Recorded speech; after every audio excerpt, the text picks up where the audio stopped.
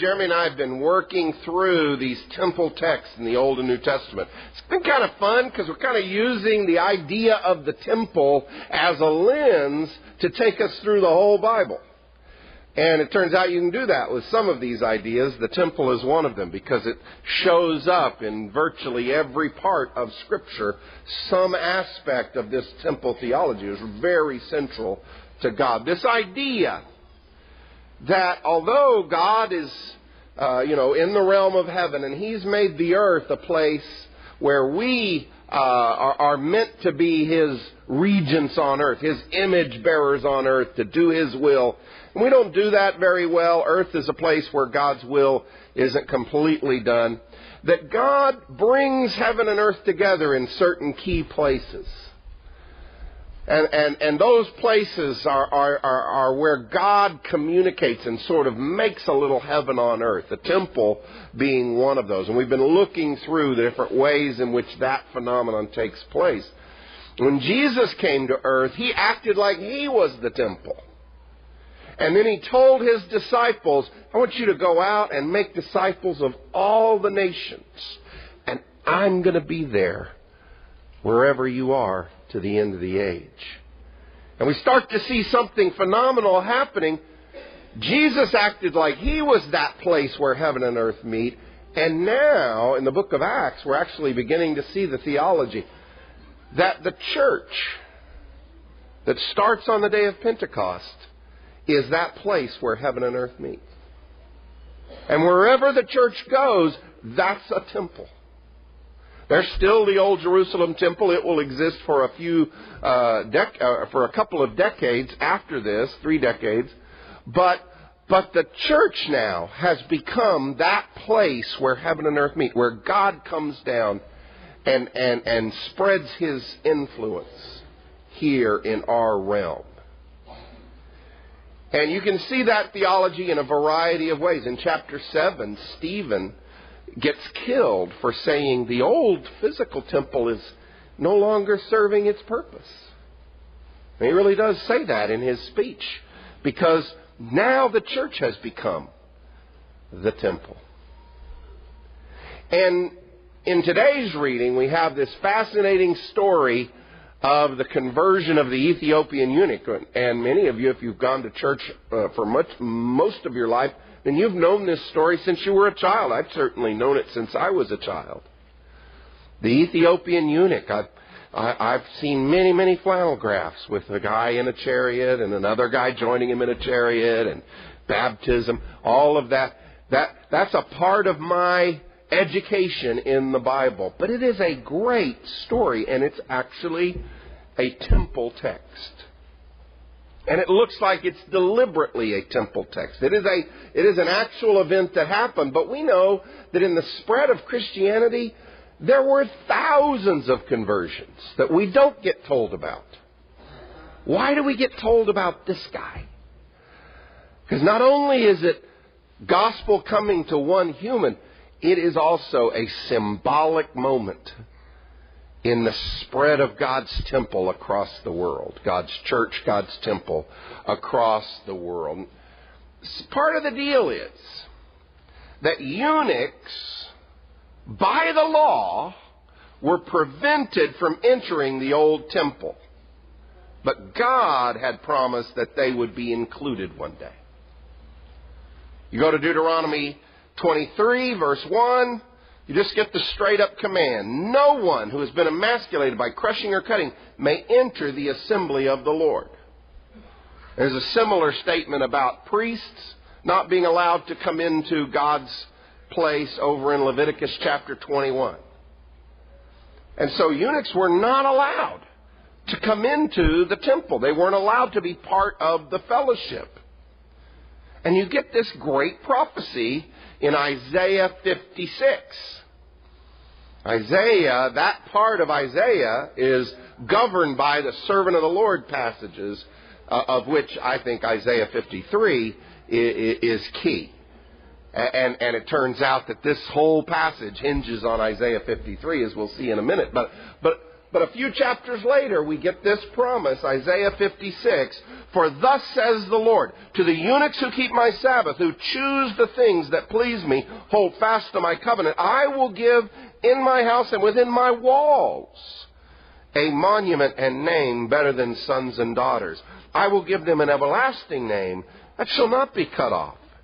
And the foreigners who join themselves to the Lord to minister to Him, to love the name of the Lord and be His servants, all who keep the Sabbath and do not profane it and hold fast to my covenant, these I will bring to my holy mountain and make them joyful in my house of prayer. Their burnt offerings and their sacrifices will be accepted on my altar, for my house shall be called a house of prayer for all people." That's a temple text. We've actually used it before. Isaiah 56, promising that both foreigners and eunuchs who had been excluded by law, by the law of Moses, are one day going to be brought in. Why do you think Luke tells us the story, this particular dramatic conversion story? Because here's Isaiah right in front of our eyes being fulfilled. It's an amazing event. It is one more step in God's plan to take His temple, His church, everywhere in the world. To push it out everywhere in the world. Here's the way we get the story in Luke. And it'd be wise for you to open your Bibles if you have them and look at this, because there's more going on. But this is the part that we put on your study sheet for you. Acts 8, starting in verse 26. "Then the angel of the Lord said to Philip," Philip is another one of those deacons in the early Jerusalem church who were filled with the Spirit. And when the persecution arises after the death of Stephen, the church just gets pushed in all directions out of Jerusalem. And although the people like Paul hope that that'll crush the church, it actually ends up setting all kinds of wildfires of Christianity everywhere. Every place they go, they talk about Christianity. So everywhere they go, they start new churches. It's a great story. Philip goes and starts a church in Samaria, a place that the traditional Jews wouldn't even set foot normally. He goes and starts a church there in the early part of book of Acts. And then when that's finished and kind of resolved, then you get this story. "The angel of the Lord said to Philip, 'Get up and go to the south, to the road that goes down from Jerusalem to Gaza.'" This is a wilderness road.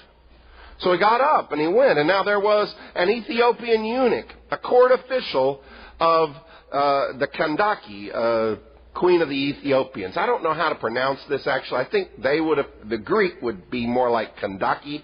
But I was raised Candace, and that's actually an English name for us. So maybe Candace is better. I can't tell.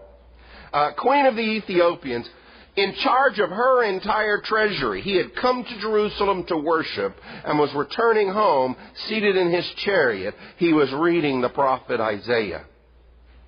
Who is this guy? Just based on that alone, who is this guy? He's African. He is essentially the secretary of the treasury. He is the guy who's in charge of, the economy of an entire nation. And he's riding in his chariot. How can he be reading and riding in his chariot at the same time? Is this like a Ben-Hur chariot, 2 wheels, 500 horses, or however many it is, going 80 miles an hour? What are we looking at here? I mean, the equivalent story, if we translated this into the 21st century, the equivalent story would be this foreign diplomat was riding in the back of his tinted glass limousine, or Rolls Royce, or Bentley. And the Holy Spirit told Philip, "Go up and knock on the window." That's really what's going on. This guy is a foreign aristocrat. He is the upper 1% of the upper 1% of the ancient world. And of all the warning signs, I guess, in evangelism to say, you probably don't want to spend time with a person like that. All of those would be going off. This guy is out of our reach socially. He's out of Philip's reach socially. He's from a different nation. He's a different race. All of these things are different. And the Holy Spirit says, yeah, go up there. Go up there. So Philip ran up to it. The Spirit said to Philip, go over to this chariot and join it. So Philip ran up to it and heard him reading the prophet Isaiah. He asked, do you understand what you're reading? He replied, how can I unless someone guides me? Again, who's driving the chariot? It's clearly not the eunuch. He's got people to do that. I don't think we imagine a little two-wheeled chariot. I think we're supposed to be imagining a carriage here. And so Philip just climbs up in the carriage in order to carry on this interview. Do you understand what you're reading? He said, how can I unless somebody guides me? And he invited Philip to get in beside him. Now the passage of Scripture he was reading was this. Like a sheep, he was led to the slaughter, and like a lamb silent before its shearer, so he does not open his mouth.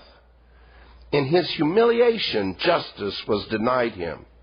Who can describe his generation? For his life was taken away from the earth. And the eunuch asked Philip, about whom, may I ask you, does this prophet say this? Is he talking about himself or about someone else? And Philip began to speak, and starting with this scripture, he proclaimed to him the good news about Jesus. I like this story.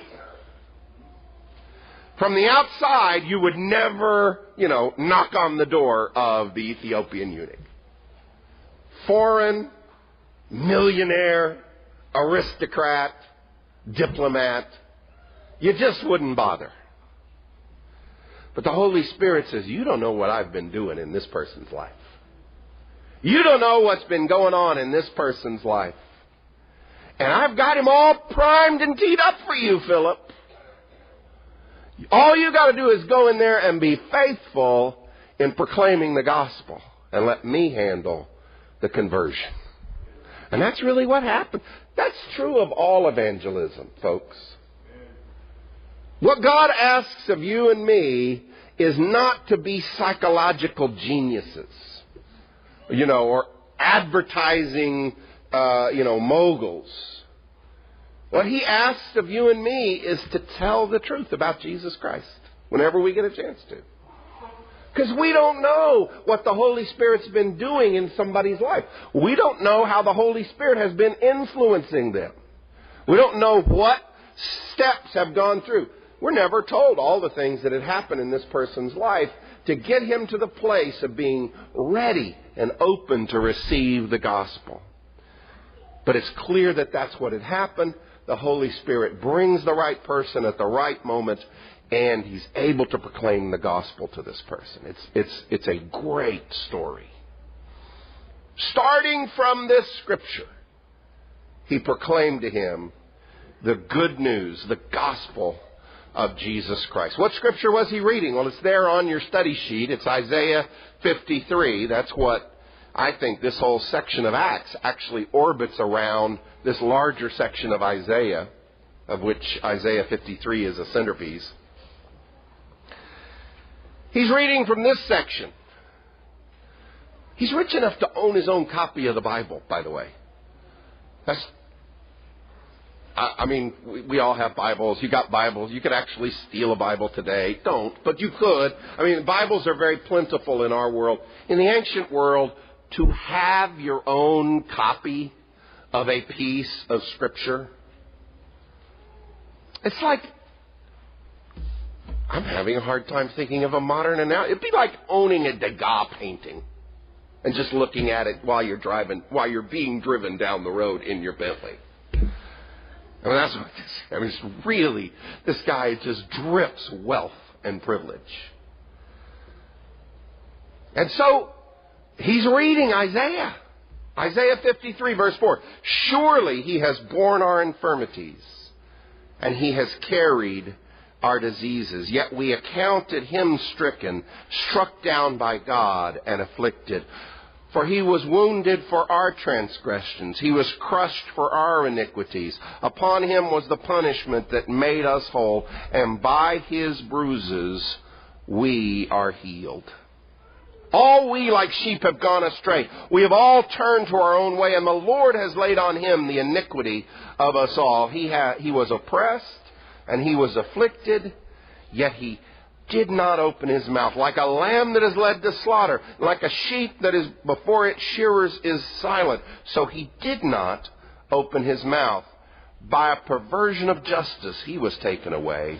Who can have imagined His future, His generations? For He was cut off from the land of the living, stricken for the transgression of my people. They made His grave with the wicked, and His tomb with the rich, although He had done no violence, and there was no deceit in His mouth. Yet it was the will of God to crush Him with pain.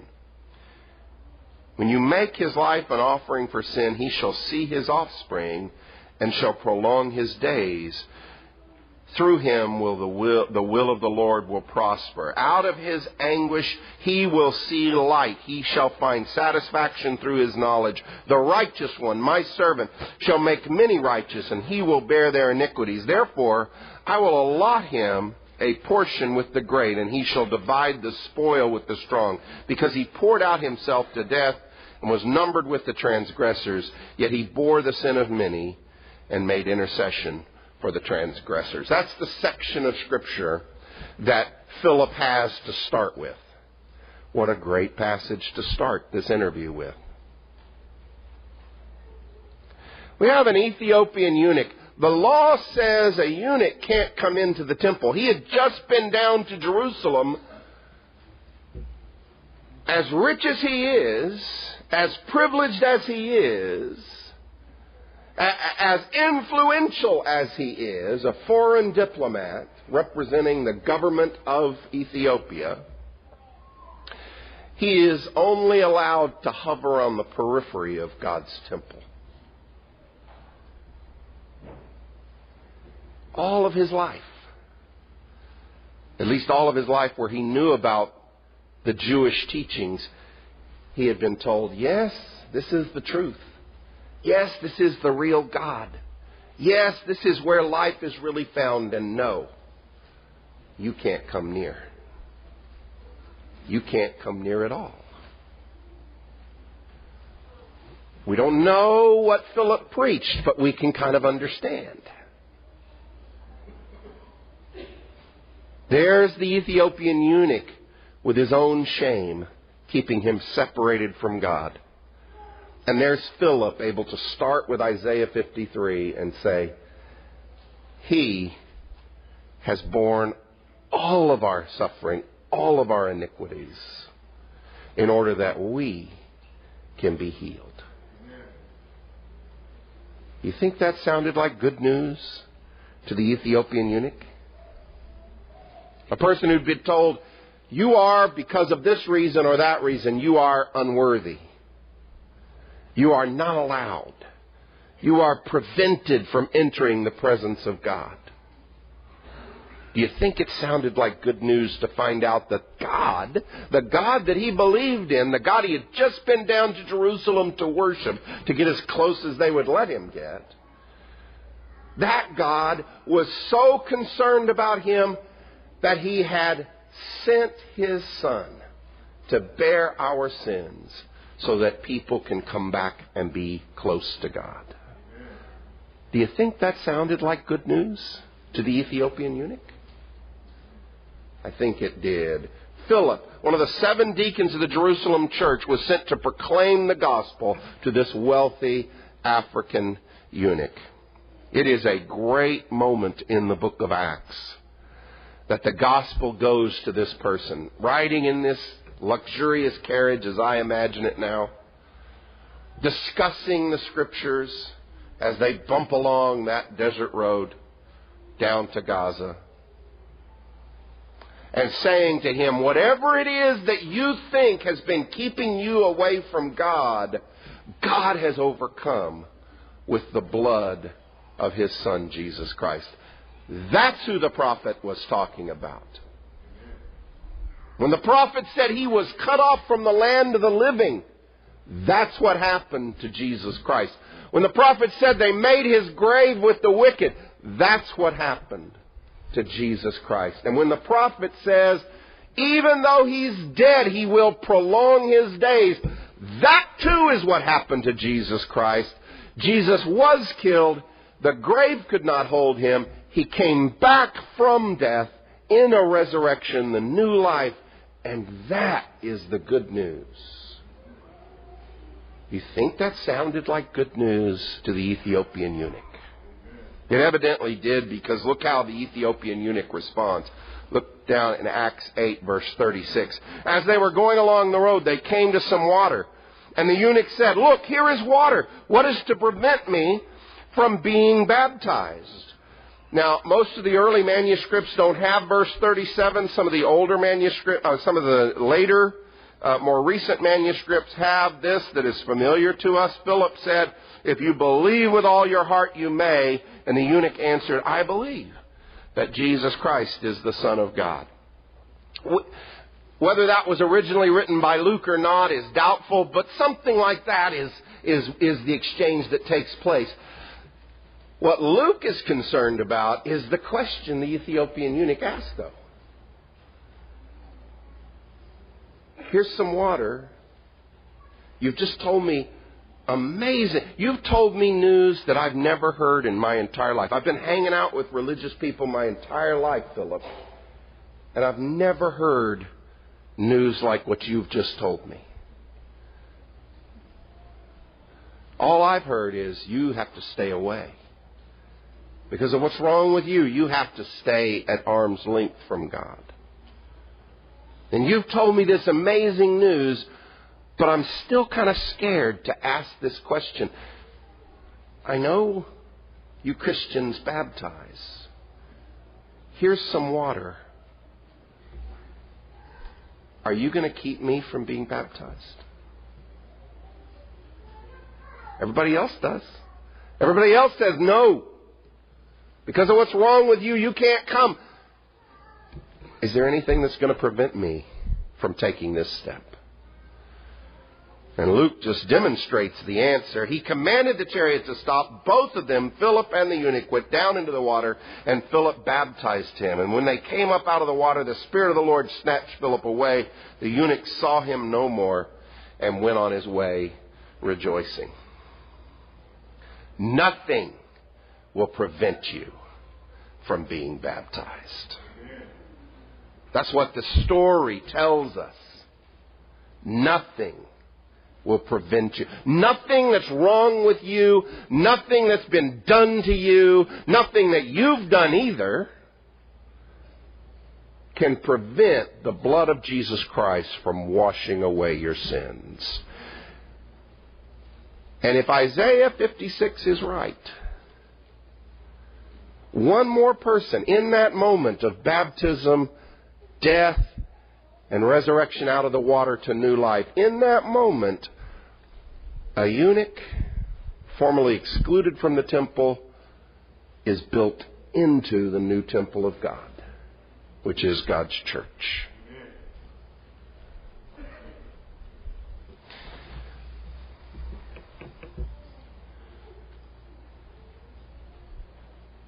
Christians, you live in a world where people often act as if they're very hostile to Christianity, or not interested at all in what Christianity has to offer. Let me explain something to you. That's a pose. Everybody wants what the Ethiopian eunuch found on this day. Everybody. People who are angry about Christianity, people who say they're not interested in Christianity, almost all of them are feeling that way because they feel like there's something that's keeping me away. I live this kind of life and I don't want to quit it. I have done these kinds of things and I wouldn't be accepted. I'm just not worthy, and I can't ever imagine getting myself to a place where I was behaving good enough to be a Christian. Everybody out there feels that that's what's keeping them at arm's length from God. You, Christian, you, on your tongue, have good news for each of those people to say, nothing will prevent you from being baptized. Nothing prevents you from coming in. God can conquer what's wrong in your life, and God can build you into His new temple, the church of Jesus Christ. It is good news that we have to proclaim to the world. Let's get out there and tell some people. If you need to respond to this same good news, if today is the day for you to do what the Ethiopian eunuch did, and to go down into the water and to come up rejoicing because you've been made part of the kingdom. Or if today you need to come forward and ask for prayers or help or something else that this congregation can do for you, then why don't you come as we stand and as we're led in song.